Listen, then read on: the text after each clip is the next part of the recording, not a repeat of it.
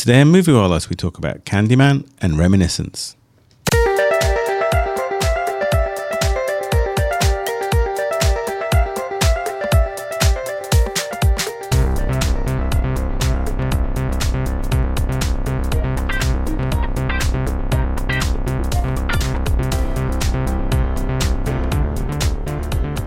It's time for Movie Wallahs. Hi, this is Joe. Hi, it's Rashmi. And Yazdi as well. Movie Wallahs is your weekly dose of film reviews, movie news and general banter. In theatres, on DVD, online streaming, or in the back of an airplane. If you love the movies, this show is for you.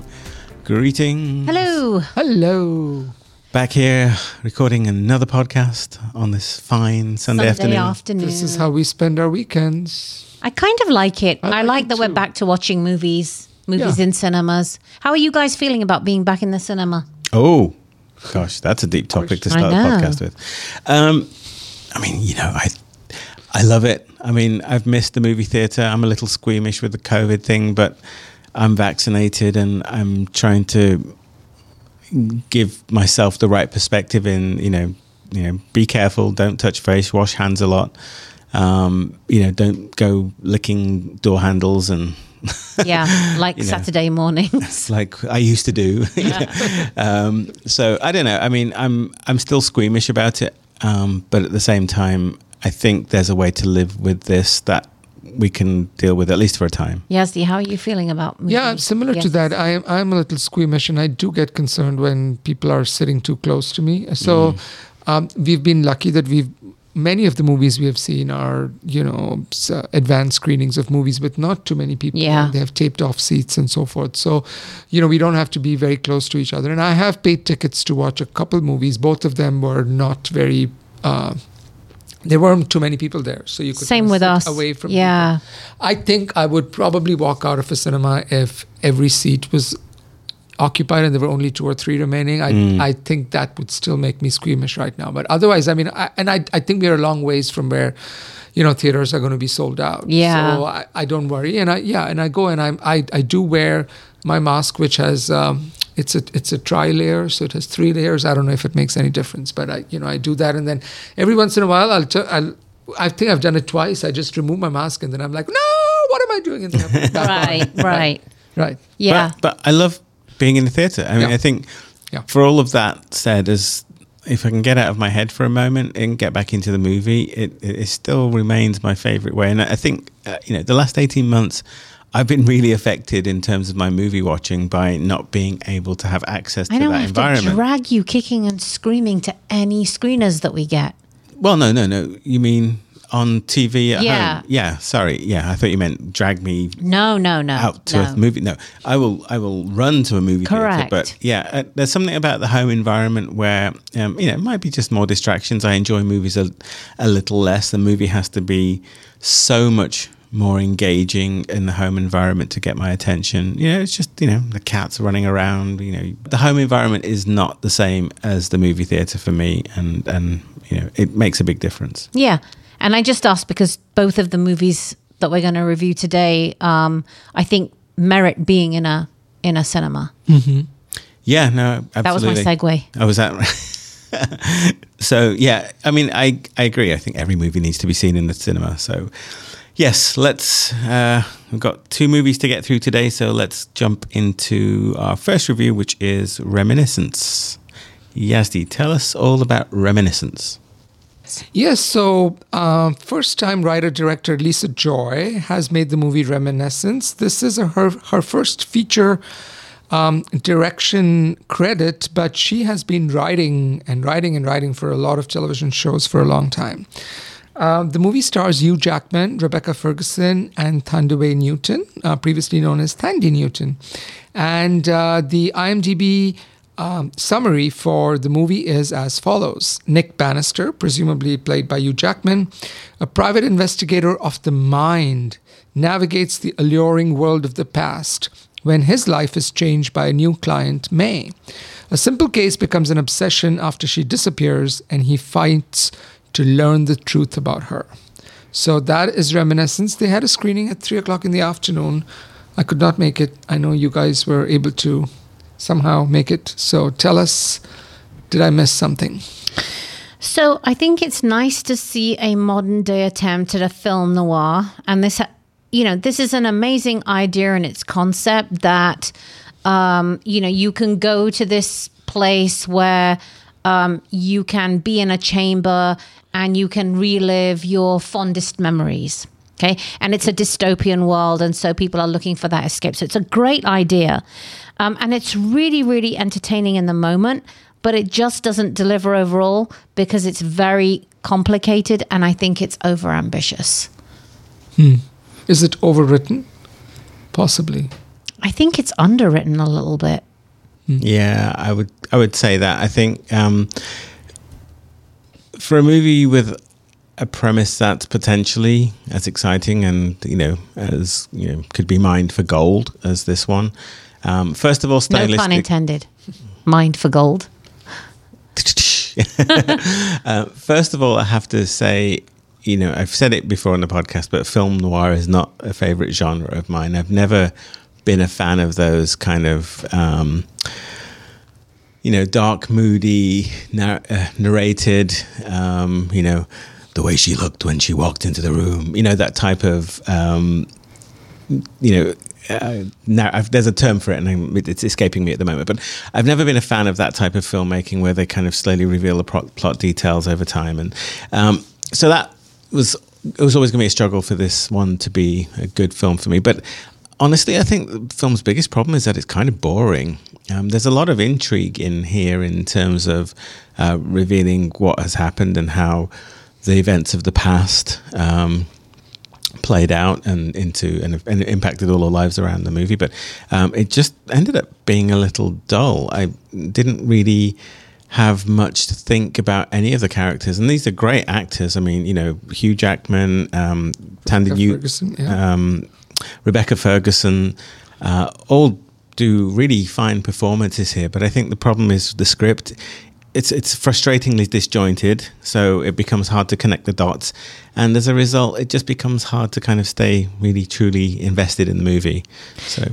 Yeah, I mean, I'll give it this. It has great production. Again, this is a dystopian. I think it's set in Miami, in Florida. Mm-hmm. And so, you see a Florida that's underwater.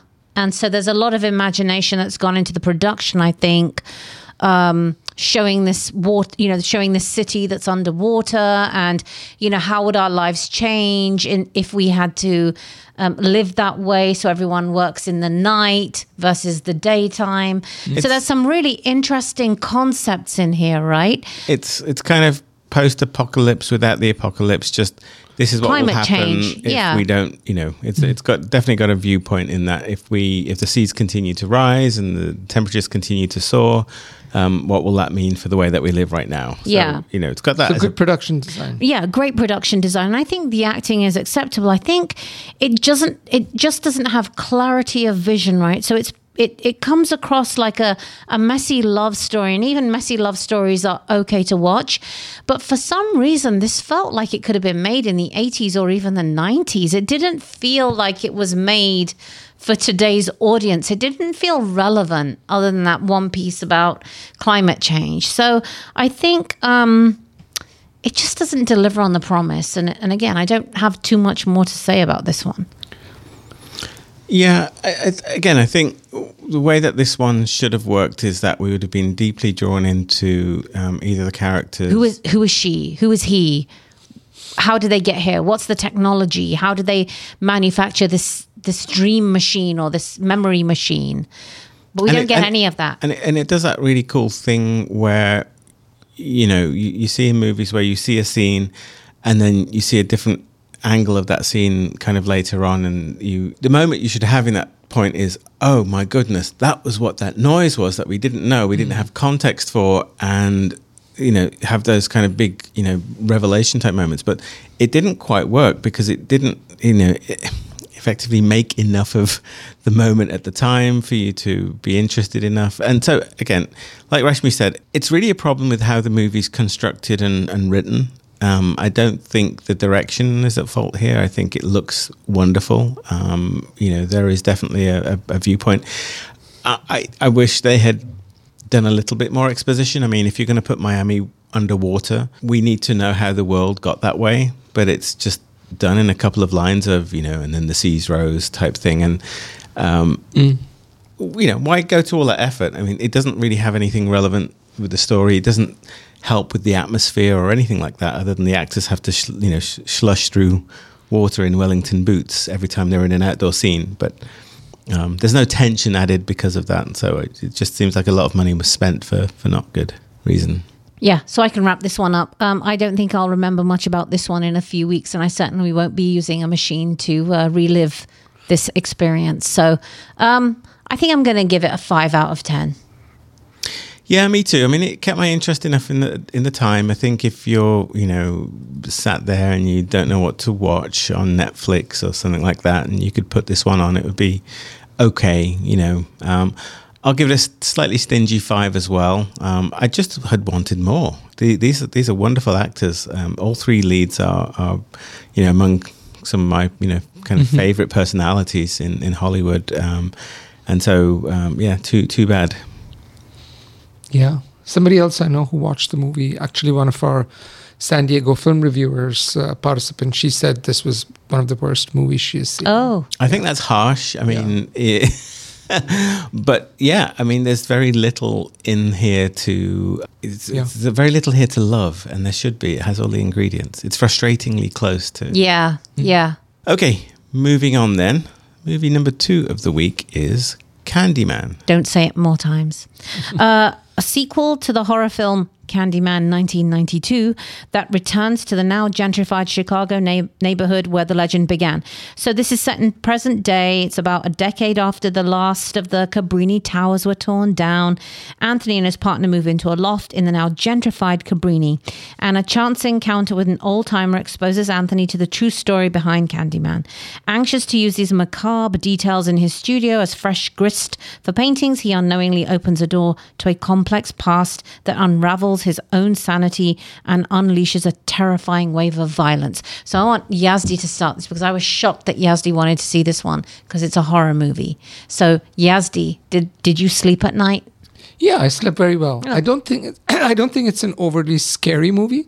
I think it's an overly gory movie, and I'm fine. I mean, I don't love gore, but I'm fine with gore. It is a slasher movie at heart, and it's a very, very effective slasher movie, I should also say. And I think I can totally see what the writers, Jordan Peele is involved with this rewrite.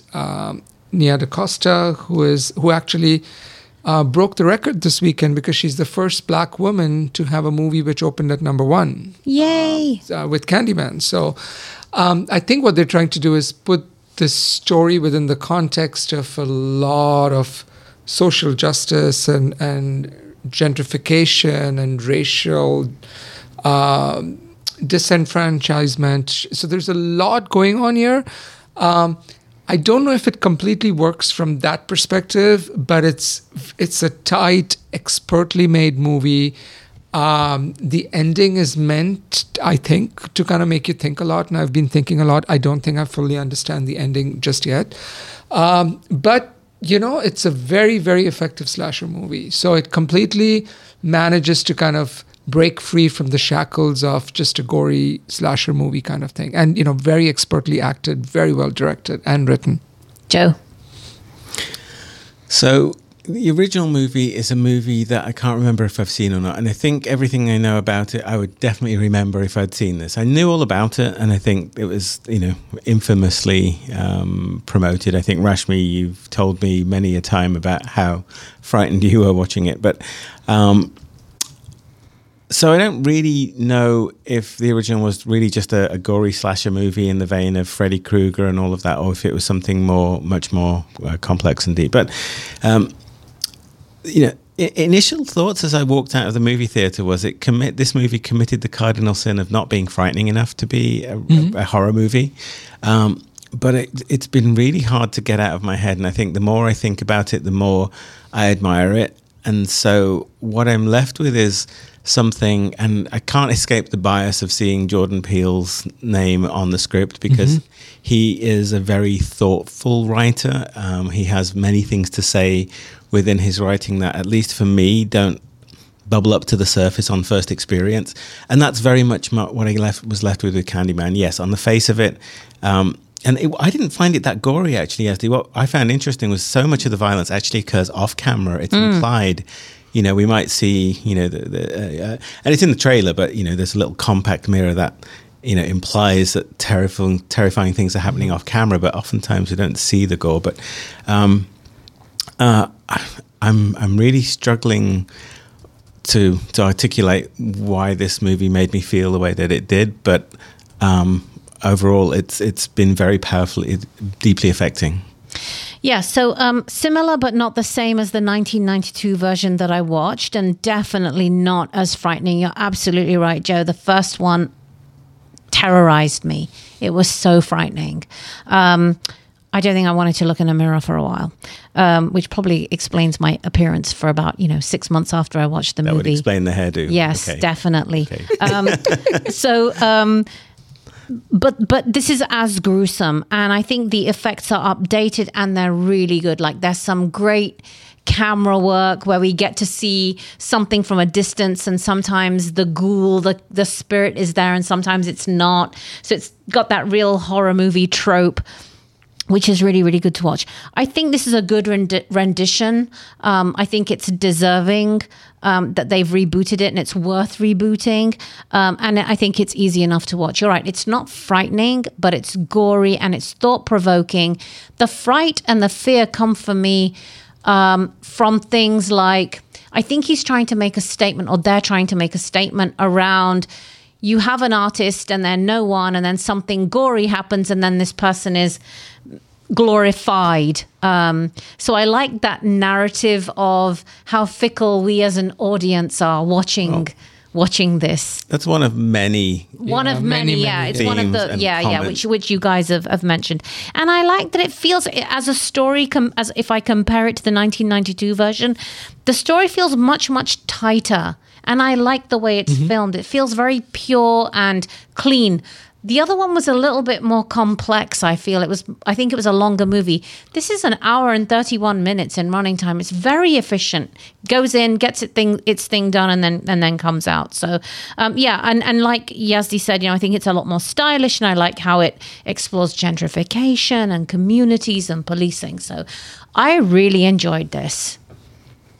Yeah, there's lots to love in this movie. I think it's actually, I actually like it's the mirror shot, the compact mirror, and then there's another shot where a horrible crime is happening in a apartment in a high rise, and as the crime is happening, the camera kind of pulls away from it. So I think I actually found that very effective. Me too. Because it's what you don't see, which is scarier than absolutely, what you see. I don't even know if they were looking. I think they were looking to make a good, like a really good B movie, like a slasher movie, but wanted to make it very, very representative of where we are in terms of racial issues in the country. So I don't even know that they were looking to make a bona fide, like, make you lose your sleep kind of movie. And, the other thing I also liked about the movie is that it kind of creates a community of people. It's not just, usually you just see one person or two people who the movie kind of revolves around. Here you see, her brother and her employer and, his mother, and then other people he reached out to. So I like that I got a sense for this particular place in Chicago in the current time. I also really appreciated the level of difficulty in this movie because it's tying in so much stuff from the previous movie and how the Candyman came to be, and what each person now had to do with what happened with the Candyman events in the 1992 version. 1992? Yeah. 1992 version. So the movie has to do a lot of stitching, and that stitching is done really well because it doesn't come off as like, oh my God, I don't know what's going on. It kind of makes sense. I'm left of left politically, and I'm for any movie which kind of makes a statement about, how poorly we have dealt with racial inequality in the US. So I'm all for that. But even by that standard, I found this movie a little too pat in kind of making the point that it's sort of blaming gentrification and, you know, flat out racism for everything that's happening in the movie. And there's literally one good white person in the whole movie. So it's fine. It's fine. I don't take this as a criticism. I wish they would have been just a little bit more light-handed in bringing these things. But that's a minor But quibble. it's not that type of movie, right? That's not the movie. It's about something else. But it's interesting you say that, because I mean, I wasn't left with that impression. I think I'm generally quite sensitive to films that are overly, you know, Trying to make a statement, yeah. And for me, again, this is kind of felt, again, maybe it's the bias that, you know, there's a Jordan Peele hand somewhere in this, but the feeling that I left with it was it was kind of a similar kind of horror as I experienced with Get Out.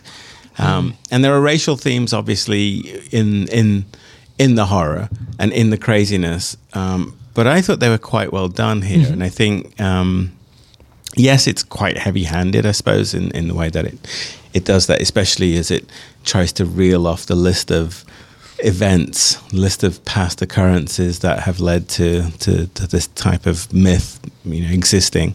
But it's just wonderfully done in the artistry, I think, in the use of, it's very clever use of that kind of silhouette animation style. The puppetry Is it stuff puppetry? It's so clever. Even the opening credits are reversed, if you noticed. It was like we were looking through the mirror. Everything was I loved very the clever. really, credits, yeah. really well handled. And it, like I say, it's not overtly frightening in the moment, but it's kind of terrifying when you think back to it. I also have to just add one more like accolade from my perspective, and that's the score, which was wonderful. Like that Candyman theme, did that come from the 92 movie? It felt very John Carpenter-esque, very kind of reminiscent of that old kind of 80s synthesizer era, so maybe it was based on that. But I loved the score, the way that it created its atmosphere and tension. It, you know. Yeah, and I think also we should mention, you know, we were lucky enough to see this in a cinema, and I think if you can watch this in a cinema, it's much more fun watching any type of gore and horror with an audience. It just makes it so much more fun, and I think we got a lot more out of it. Yeah, I mean, I'm looking at my notes, and yeah, like you, I just mentioned that the use of sound design is brilliant, as is the use of music in the film. It's really very well done. I also really liked that it's a suspenseful movie. It's not trying to scare me. It's trying to entertain me, and for a wuss like me, that's just what the doctor ordered. So yeah, I mean, I will always be there for, you know, anything that Jordan Peele does, no matter if it scares me or not. So I was very much there for that. I mean, people still do a lot of stupid things, like, you know, say his name in a mirror 5 times. It's like, why do you want to do that? I still don't want to do it. Ever.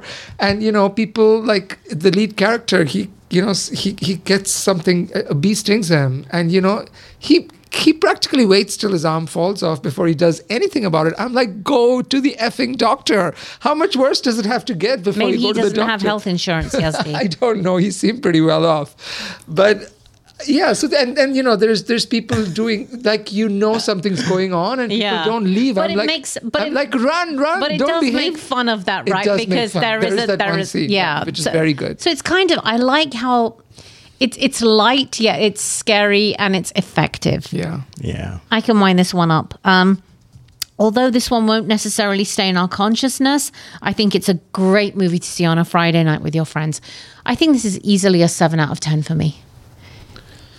Yeah, I'm going to give it an 8 out of 10 because I really liked it. I would recommend, you know, people of a certain age, unless you're very young, watch it.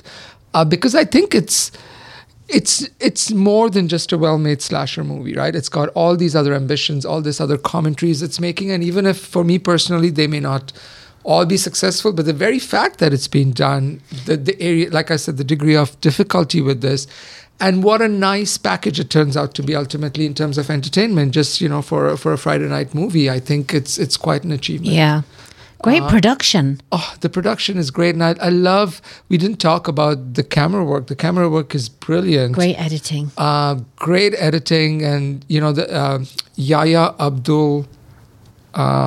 Mateen the second, who's the lead, and the female lead in the movie. They're both really very good. They have to do a lot of physical stuff as well as a lot of emotional stuff. I liked it a lot. Yeah, I've given Jordan Peele a lot of credit so far, but I think I need to make amends and say Nia DaCosta. I think, you know, you've put together here something that's very, very special. This resonated with me in the true sense of resonance, right? So the initial not reminiscence, yeah.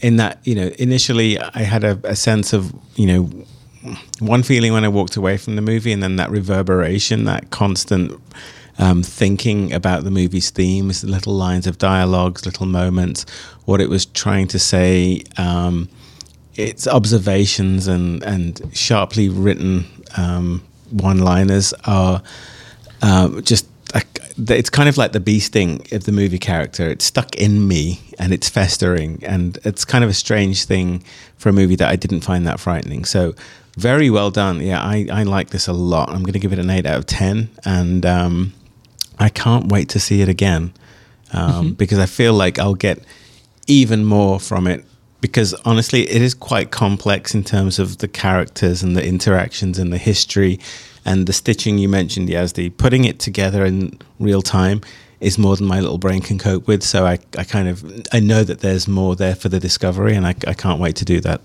Yeah. Did you guys understand the ending? I would love to discuss with you guys afterwards. Yeah, I have opinions. Yeah, I do have opinions. I don't know that that they are what the filmmaker intended, but I have opinions. But I like that it leaves you with just a little bit of a puzzle. Yeah. You know, and maybe an opening for a future movie. Yes, that's what I figured. Yeah. Yeah.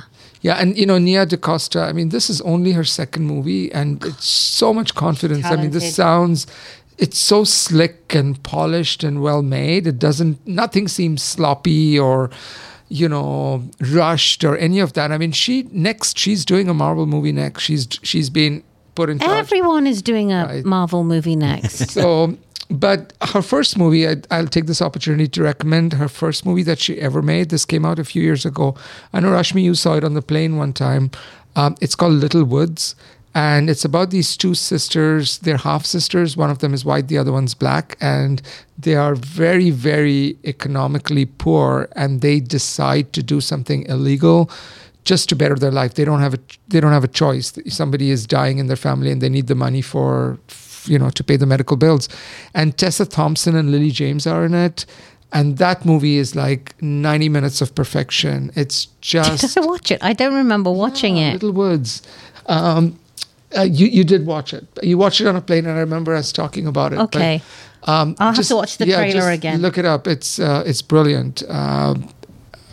Because it's again, that one's a proper commentary on how, you know, people who are well off can afford to be all, you know, righteous and, you know, you should do this and you should do that. But people who are not well off don't have a choice to always do the morally right thing. So, yeah, I'll stop there. Yes. Okay, well, thank you for listening to our podcast. I hope you enjoyed those reviews. We'll be back soon with reviews of Shang-Chi, which I'm looking forward to talking about a lot, and language lessons. So until our next podcast, too many movies, too little time. A goodbye from me. And me. And me as well.